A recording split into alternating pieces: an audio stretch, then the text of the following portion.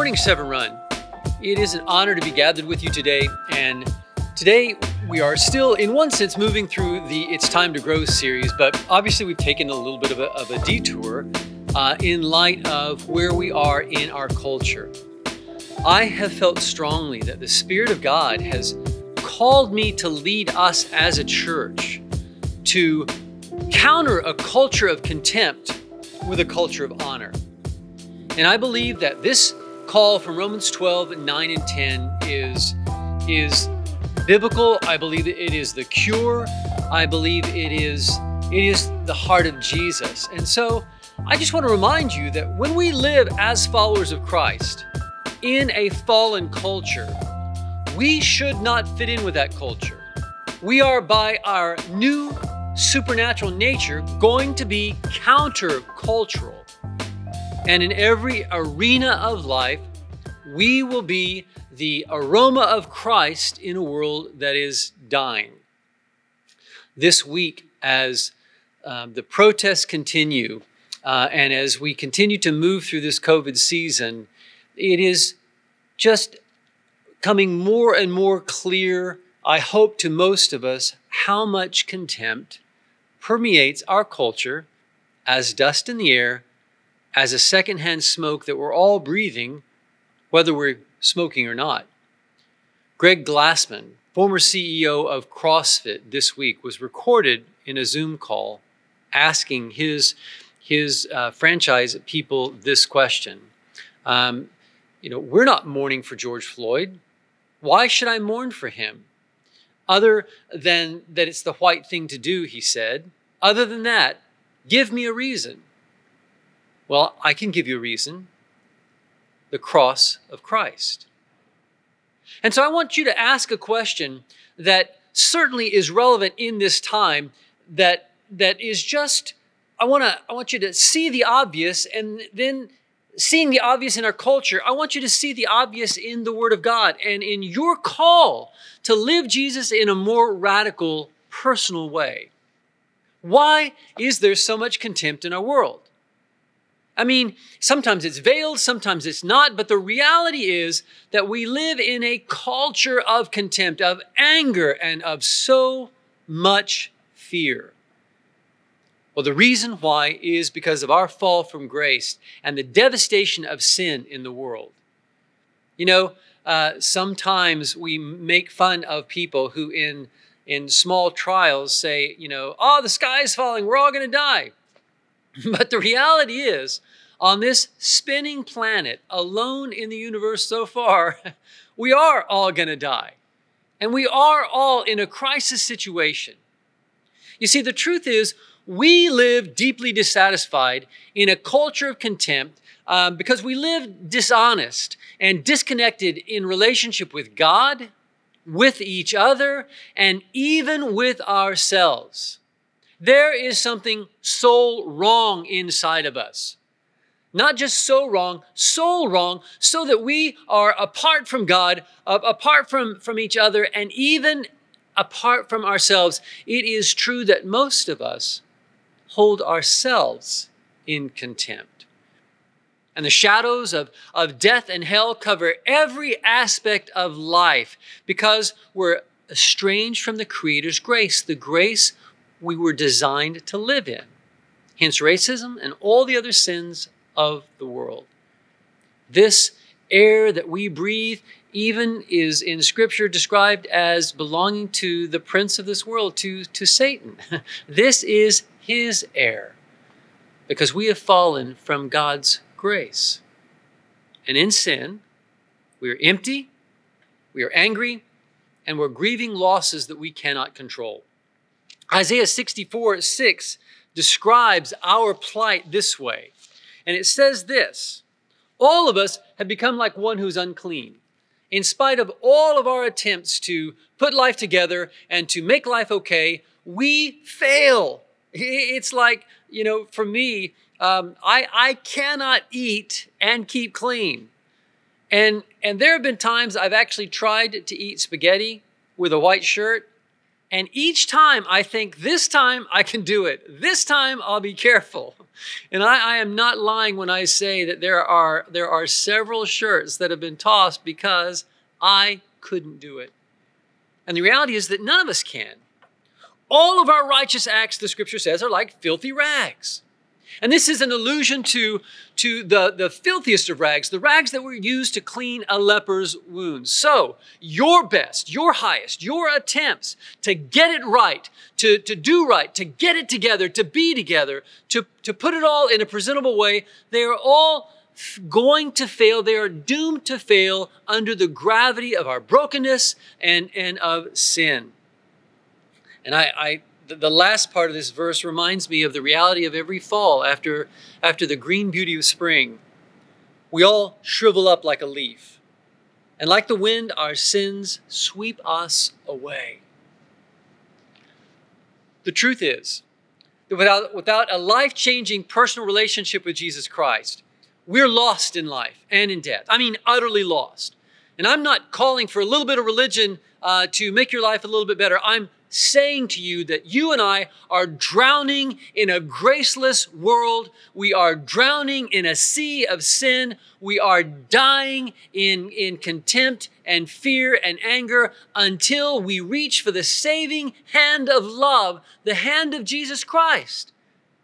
And only until we accept the salvation of Jesus will we ever be lifted out of this culture of contempt. And a little bit of religious dressing on the side is never going to do it. In fact, the scripture says it makes you more fit for hell than you were if you never played with it at all. In Revelation 3, Jesus said, I wish you were either hot or cold. But as it is, you're lukewarm. You haven't made up your mind. You're not all in. And so I'm about to vomit you out of my mouth. Religion is the enemy of God. And religion that allows you to continue to hold other people in contempt, to think that you're better than anybody. Religion that allows you to, quote, take stands and be right and righteous. That religion is not the religion of Jesus. It isn't the faith of Jesus because it's never what Jesus did. Jesus came to the brokenhearted who were willing to admit they were lost and dying. And it's most illustrated by the thief on the cross who, without any pretense of ability to save himself, said, Lord, remember me. And so I want to ask you today, in terms of your strategy for navigating your short time on planet Earth, do you have a saving personal relationship with Jesus Christ? Are you born again? Have you ever given your life away completely to follow Jesus so that it's not your life anymore, it's not your thoughts anymore, it's not your way anymore, because he has now become your way, your truth, and your life in time and in eternity. Revelation 3:20 calls us to this decision of not being lukewarm, and the scripture very clearly in John 3:16 tells us the saving story of grace in a graceless world. For God so loved the world, agape, with such passion and to such an extent that he gave his one and only Son, that whoever believed in him, the ground is so level, it's so available to all of us. We don't have to climb Mount Everest on our knees. We don't have to say a certain number of Hail Marys. We just have to believe. And in believing, the scripture promises us that if we believe in Jesus, we will not perish, but have everlasting life. This is the promise of God. So, you and I are utterly lost until we personally accept and follow Jesus Christ as the grace of God. And there is no hope in the world that survives death. There just isn't. Look around at your plight. Look around at your strategy for life. Whatever hope you have for making your life okay and making it work, none of it survives beyond death, except for the grace of God in Christ, the salvation of Jesus. So here's what I want you to do today. And not just today, as we move forward to live a counter-cultural movement of the coming of the kingdom of God through the love of the Father, in the clear, unashamed life of the Son, and in the unstoppable power of the Holy Spirit of God, I want you to accept the honor of love and to give the honor of grace. I want you to accept the honor of being loved. You are loved by God. You don't have to live in self-contempt and self-hatred. You don't have to live believing you're unlovable. Jesus Christ is proof of how much God has honored you with his love. And he doesn't hold you in contempt. All of the judgment and the contempt of God for sin was nailed to the cross, and we bear it no more, and God remembers it no more if we accept the honor of love. And I don't mean in some kind of religious way or some kind of way that lets you continue to be prejudicial against anybody, that lets you be a racist, that lets you be angry, that lets you be judgmental, that lets you be a mean dad at home, or a graceless mom in the house. There is no version of following Jesus that leaves you living and leaves you in charge of anything. You die if you follow Jesus. And if you don't die, then you're not following Jesus and you are lost and bound for an eternity in hell. That's just the facts of Scripture. Give the honor of grace because you've been given the honor of grace. Honor one another above yourselves. I mean, this is not a call to be understood. It's not a call to be liked. It's not a call for everybody to get you. They won't. This is a broken world. Only the kingdom of heaven is wholeness. The rest of this world is crazy broken and seething in contempt. It is a boiling cauldron of dissatisfaction. But the grace of God in Christ has come. And when grace meets faith, when love is accepted as the honor it is, there is a transforming experience that changes our relationship with God. Our sin is forgiven. There's no barrier. It changes our relationship with other people. No longer are we living insecure and angry and needing to find fault with others, needing to put others down so that we can lift ourselves up. No, we have been lifted up. We have been honored. And we're no longer even holding ourselves in contempt. I'm telling you, learning to believe in Jesus means that you learn to give grace to yourself as well. Because you are fearfully and wonderfully made. You're no accident. And in fact, in this put-down world where we are so quick to find fault and to measure people, the old saying is that we measure others by their worst moments and ourselves by our best. Well, we just made that up, right? We are so quick to find fault. We are all so insecure. What do other people think about us? What do they think about us? What do they think about us? It doesn't matter what anybody thinks about you, except for what God the Father thinks about you. And if you have faith, the faith of a child, then you know that what God thinks about you is extraordinary.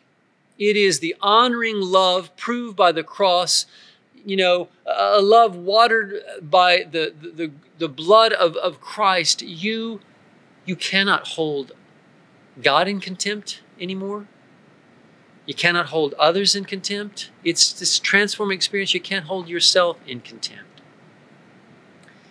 And in fact, when you truly accept the honor of love, you become secure. The scripture says, and I love this in Ephesians 2:6. So why are we racist? Why do we put other people down? Why are we insecure? Because we feel our brokenness. We feel our inferiority. We feel our weakness. We feel our lowness. And so we're seeking to climb the ladder and we're seeking to step over other people to make ourselves look good, all the while failing to realize what love has done in honoring us in the work of grace. The scripture says in Ephesians 2:6, and God raised us up with Christ. I just want you to soak on that for just a second. You don't have to live in your anger anymore. God has raised you up. You don't have to live in the losses that this world is going to hand you. It is a lost and dying world if you put your chips on the wheel that is this world, you are essentially buying a great berth on the Titanic, and it simply is not going to finish well. But God has raised you up. God has raised you up, and how far? With Christ, and seated us with him in the heavenly realms, in order that in the coming ages he might show the incomparable work of his grace. If you only knew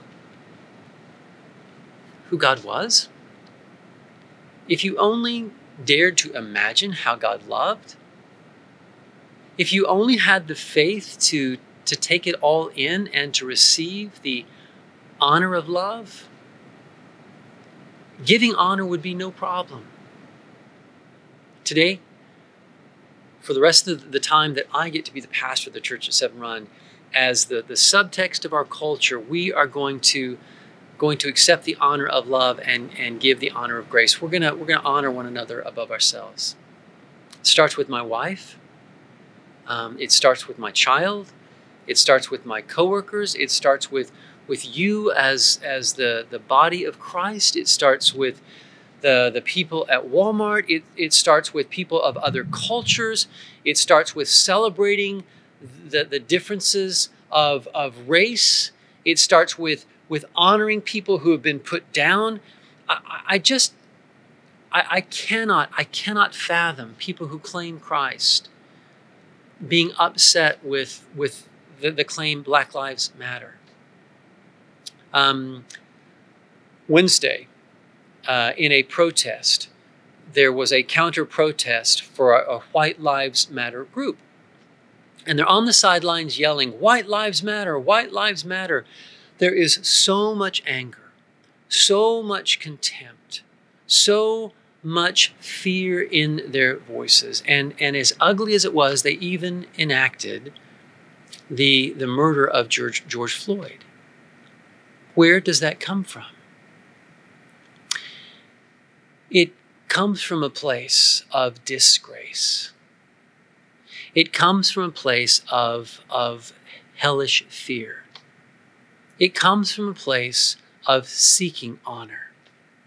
And no Christian, no believer in Jesus lives in any of those places. If you believe you have been honored beyond what anybody could ever do in this world, beyond the most famous stars in the world, know your significance, accept it, and then live out of that security. Why in the world would anybody look on the pain of somebody else and be angry about it?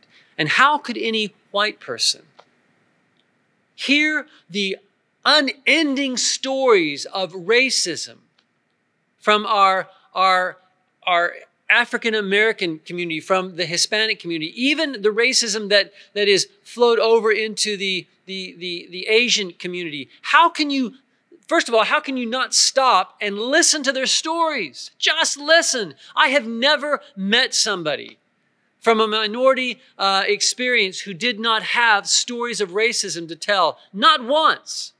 So you can sit back and argue your theories, or you can from a place of contempt and insecurity, or you can step up and receive the honor of how God has loved you, and then, having been so honored, you can give the honor of Christ to hear the pain and stories of others. That's our call. That's Romans 12 all the way through. In Romans 12, the scripture tells us that saved people live with a new horizon. Saved people live with a completely different vision of life. Verse 1 in Romans 12 says, "Therefore I urge you, brothers and sisters, in view of God's mercy." Just stop right there. In view of God's mercy. What's your vision filled with? Is it filled with fear? Is it filled with insecurity? Is it filled with anxiety and discomfort because you're not in control?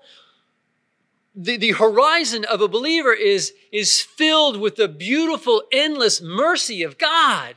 The endless scope of heaven, like looking out on the sea. It is endless, and the waves of God's mercy are crashing on the shore. And that's the vision of a believer. It's just the mercy of God, the mercy of God, the mercy of God. Accept the honor of this love. And give the honor of this grace to other people. If you've received it, you give it. If you can't give it, you haven't received it. It is the overflow of the horizon of God's infinite grace. Therefore, I urge you, brothers, in view of God's mercy, to offer your bodies as a living sacrifice, holy and pleasing to God. This is your spiritual or true act of worship. Anything less, it's just lost hell masquerading in a robe of religion. Jesus people, they correct culture. They don't bless it, and they don't cloak it with a religious cloak of approval or kind of sideline non-involvement. In verse 2, Romans 12 says, "Do not conform to the pattern of this world, but be transformed by the renewing of your mind. Let love and grace do its work of revisioning your life, of revisioning your relationship with God. He loves you and is longing for you. He's inviting you home as your Father. His hand is held out to you. And now you see Him differently. Now you see yourself differently. We love the Lord our God with all our heart, our soul, our mind, and our strength. And now we love our neighbor as ourselves. A new agape love and value for who you are comes into play. And you learn not to be contemptuous of yourself and critical of yourself, but to give yourself grace. It's the opposite of ego. It's the opposite of pride. It's just the rising love of Christ and letting yourself be seated at the right hand of the throne of God with Him. It's just transformative. So don't think your Democrat thoughts. Don't think your Republican thoughts. Those thoughts are not the thoughts of God. No, and here's the paradox. If anything matters, everything matters. And what we do in time echoes through eternity, but our ultimate value and vision is not our identity in politics. It's our identity in grace and love, and more than even those terms, in a person. The name of Jesus. And if you are His, then you claim others as His as well. And if you are His, then you now have new brothers and sisters. And if you are His, then your mission is now to live love well for everyone around you. And if you are His, and you know that your hurting heart has been accepted by Him, then you will graciously go out of your way to look for the hurting hearts around you and minister to them and shepherd them and honor them. And if you don't, you're lost. Hell is your destiny, and you're missing the outreached hand of God to you. Jesus' people are humble. Verse 3 says, "For by the grace given to me, I say to each one of you, don't think more highly of yourselves than you ought to, but with sober judgment." In other words, look at the truth of who God made you. It's a good thing. And you don't need to elevate yourself above people. God's already elevated you, so stop the elevating stuff, stop all that crap, and just accept who you are, and now live love. Jesus' people are just humble people. And I want you to look at your Facebook posts. I want you to look at how you're treating your family. I want you to look at how you're treating people whose pigment of skin. What a stupid thing for us to have divided over for thousands of years. What a stupid, hellish, work of Satan for us to do this. But the reality is that Jesus' people are humble. Jesus' people in verse 9 and 10, they're just different. They love well towards eternity. Love must be sincere. You don't fake it till you make it. It is a love that has gripped you and changed you. And now it is love that seeks to grip others and let them experience the change as well. Hate what is evil, cling to what is good. We live in a culture that doesn't want to seek truth anymore, that wants to say, well, maybe something is and maybe it isn't, and what if, and cast suspicion and aspersion. No, that's all from hell. Truth is truth and lie is lie, and no human being knows the truth fully. We have to seek it, and we have to make meaningful distinctions between what is evil and what is good in a seeking, humble fashion. Jesus think with God-given discernment about what is eternally good and what is deceptively pleasing. And Jesus' people really value the other people that Jesus died for. In verse 10, the scripture says, be devoted to one another in love. Be devoted to one another in love. That one another is just all-inclusive. And in our time, in this season, it especially includes those who have been diminished and devalued and who have been judged by our culture because of their skin. It includes the person whose job is less than yours. It includes the person who cleans the table when you finally go out to eat.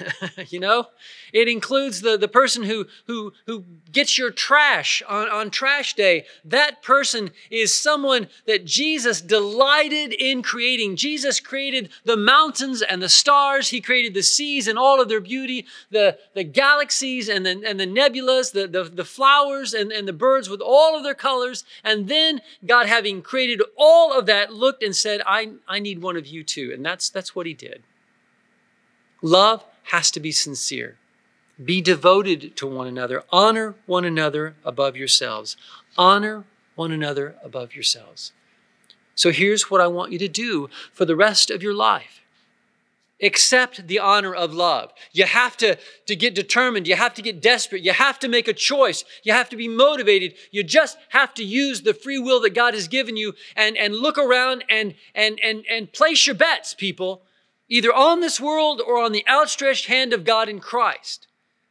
Accept the honor of love and give the honor of grace. Honor one another above yourselves. You and I are free to live sadly in a world of contempt for God, for others, and for ourselves. But you also have to know today, you are free. You are free to receive love and to have that love overflow and the honor of being so loved overflow infinitely into the lives of everyone around you. And in closing today, I just want to challenge you to get mad at all that hell has taken from you and done to you in the world, and to give your life to Jesus freely and fully and beautifully. Take back the joy of your salvation, embrace the honor of your love, and live the adventure of giving the honor of grace to everyone you meet. You will be a bright light in a lightless world. And you're also going to live in a way that helps other people see Jesus, he's alive. And Jesus, he must be reaching out to me as well. Take back your life. That's my prayer for you this week.